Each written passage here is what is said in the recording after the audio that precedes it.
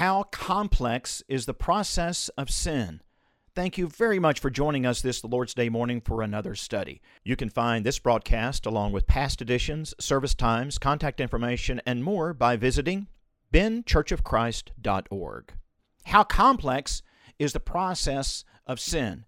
In the recent past, we've talked about Adam and Eve and how the faith was tested in the Garden of Eden, and reminding ourselves of that event in Genesis chapter 2, the Lord God commanded man, saying, "Of every tree of the garden thou mayest freely eat, but of the tree of knowledge of good and evil thou shalt not eat of it, for in the day that thou eatest thou shalt surely die." The book of Ezekiel tells us in Ezekiel 18 that the soul that sinneth, it shall die. The prophet Isaiah told us that the iniquities, your iniquities, have separated between you and your God, and your sins have hid his face from you, that he will not hear. And the book of Romans in the New Testament, the wages of sin is death. So it is pointed out with exclamation points in multiple places, the effect, the impact that sin has on mankind. It separates us, between us and our God, just as man was separated from the Garden of Eden. And again, Romans says that the wages of sin is death. This word wages is something we're very familiar with, and that it is something that we have earned.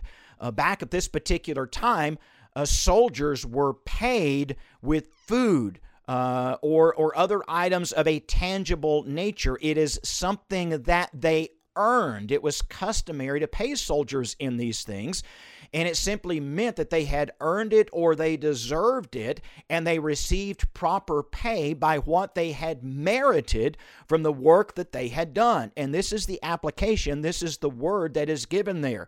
The wages of sin, something that you have gained, something that you have merited, something that you have earned. There are a number of examples, but the example that we want to look at is a passage and a lesson very familiar to us with a lot of very vivid detail, and that is David and Bathsheba. We read of this in 2 Samuel chapter 11. "It came to pass after the year was expired, at the time that the kings go forth to battle, that David sent Joab and his servants with him and all of Israel, and they destroyed the children of Ammon and besieged Rabbah, but David tarried at Jerusalem. It came to pass at eventide that David rose off his bed, walked up to the roof of the king's house, and from the roof he saw a woman washing herself, and the woman was very beautiful to look on. David sent and inquired after the woman, and one said, Is this not Bathsheba, the daughter of Eliam and the wife of Uriah the Hittite? David sent messengers and took her, and she came unto him, and he lay with her, and then she returned unto her house. And the woman conceived, and sent and told David, and said, I am with child." So some time passes here. David sent to Joab, saying, "Send me Uriah the Hittite," her husband. And Joab did this. When Uriah was coming to him, David inquired of how things were going in the war. David said unto Uriah, "Go down to thy house, wash thy feet."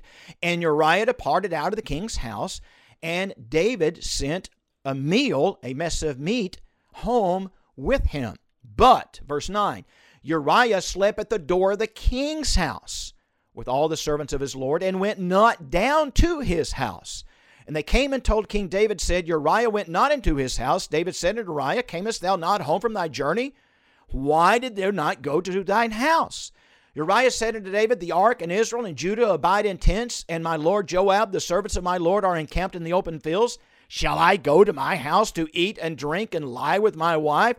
As thou livest and as thy soul livest, I will not do this thing. He said, I can't go depart in mentally and physically when my brothers and my soldiers, my army are back in battle. I can't depart from that. So he was not separating himself from being in the fields. David said to Uriah, tarry here today and also tomorrow, and I'll let you go back. So Uriah abode in Jerusalem that day and the morrow, and David called him, and he did eat and drink before him. He made him drunk. And even he went out to lie on his bed with the servants of his Lord, but did not go to his house. Another effort of David to try to get him to go spend the night with his pregnant wife Bathsheba. But Uriah did not do such. It came to pass in the morning, David wrote a letter to Joab, sent it by the hand of Uriah. He wrote a letter, said, "Set ye Uriah at the forefront of the hottest battle. Retire from him, that he may be smitten and die." It came to pass when Joab observed the city, he assigned Uriah into a place where he knew that valiant men were. The men of the city went out, fought with Joab. There fell some of the people of the servants of David, and Uriah the Hittite died. So what happened? David sent him to the front lines, and he told Joab, have everyone but Uriah retreat a little bit so that Uriah will be killed in the line of battle, and this is what's happened. So we can see in detail of what transpired between David and Bathsheba, and that's what it is that we focus on, and also what happened after that, and how David responded to this error that he committed. This process is detailed in the book of James in chapter 1. Let no man say when he is tempted that I am tempted of God. And here we're talking about tempted to sin. There's a whole nother lesson on being tested, our faith tested, that is different than being tempted to do evil, tempted to sin. Let no man say when he is tempted, I am tempted of God, for God cannot be tempted with evil, neither tempteth he any man. But, and here's our lesson, every man is tempted when, here's the process, when he is drawn away of his own lust and enticed. Lust, when it hath conceived, it bringeth forth sin. Sin, when it is finished, it bringeth forth death. That's where we started our lesson this morning in the definition of sin. Sin, when it separates between us and our God, Isaiah says, the wages of sin, Romans 6 says, is death. Every man is tempted, step one, when he is drawn away of his own lust and enticed. David was drawn away. He got out of his bed, he went to the roof, he looked across the way and saw a beautiful woman. He was drawn away from what? Drawn away from what he knew.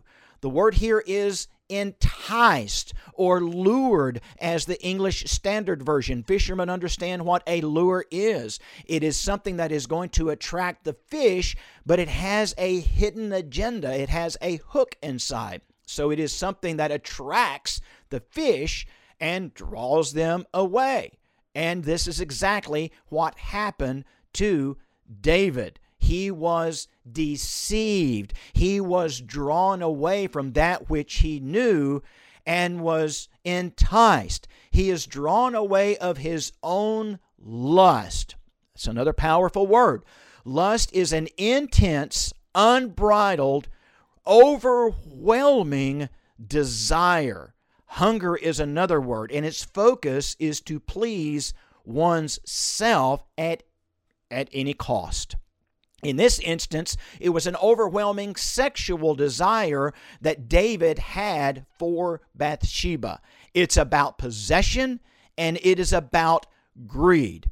John talks about this concept of lust in 1 John chapter 2. Love not the world, neither the things that are in the world. If any man love the world, the love of the Father is not in him. For all that is in the world, the lust of the flesh, the lust of the eyes, and the pride of life. Sin can be put in one of these three categories. Lust of the flesh, lust of the eyes, and the pride of life. I believe David possibly had issues with all three of these. It's not of the Father, but is of the world. The world passes away, the lust thereof, but he that doeth the will of God abideth forever. Lust is in the sin of the eyes, and it occurs by getting into our imagination. Imagination is filled with imagery, and this concept of lust gets into our mind, and our imagination begins to take over. Every man is tempted when he is drawn away of his own lust and enticed. David said, what? Who is she?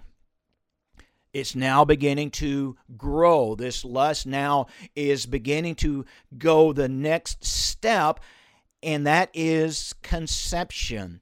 Lust, when you have drawn away of your own lust, you are enticed, and then it is conceived. This simply means to seize altogether from all sides. The visual is clasping your hands, grasping something with a very strong hold. It starts as a seed packed with desire. It germinates and sprouts into something bigger and more powerful, and it begins to absolutely overwhelm you. It comes in through the mind, works itself around, and it grows as we then begin to think and plan, how can I go about accomplishing the task that is in my mind? David said, go get her. At some point in this process, David had a wake-up call, and he realized, I've done something very wrong. And I believe it is right before we read that Bathsheba goes home. The book of Numbers says, surely your sin will find you out. That is exactly what happened with David and Bathsheba. The next verse that we read is, word got back to David, she is with child. Every man is tempted when he is drawn away of his own sin, only lust, and enticed. When lust it hath conceived, it bringeth forth sin. We can see that with David and Bathsheba. He is drawn away of his own lust and enticed. And lust is conceived, it brings forth sin, and as a result of sin, the wages of sin is death. Do not err, my beloved brethren, James 1:16 says. The Amplified Bible says, don't be misled. New King James says, don't be deceived. Do not be deceived, my beloved brethren. David had at least 5 opportunities to stop and walk away. 5 opportunities to stop and walked away, and he plowed right past every single one of those stop signs. That, friends, is the power of the lust of the flesh, the lust of the eyes, and the pride of life, and how quickly deception can take over and pull us into its grasp. Blessed is the man that endureth temptation, that is steadfast under any trial. We read in James 1:12. And in Romans we read, know ye not that to whom ye yield yourselves servants, know ye not that to whom you yield, we know what yield is, yourselves servants to obey, his servants ye are to whom you obey, whether sin unto death or obedience unto righteousness. The wages of sin is death, but the rest of that sentence is, the rest of that verse is, the gift of God is eternal life through Christ Jesus our Lord. The contrast that is there. Wages is something that we have earned, but gift is something that we haven't earned. The grace of God, the gift of God is life eternal. Our mission is to battle sin that brings about death, from faith in God that rewards those who know just how strong deception can be and who comprehends and understands the process of sin. All of those 5 steps where David could have stopped. We can see it, and we're strong enough and we're wise enough to stop it before it goes too far. For though we walk in the flesh, 2 Corinthians 10 says, we do not war after the flesh. For the weapons of our warfare are not carnal, but mighty through God to the pulling down of the strongholds, casting down imaginations. There that word is.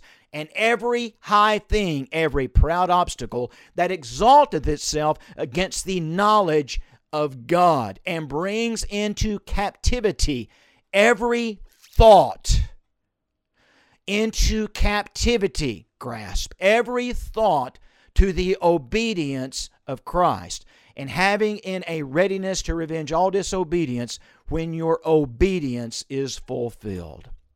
Thank you very much for joining us. We greatly appreciate you taking time to be with us this morning. We look forward to the visit next week. Until then, have a very blessed day.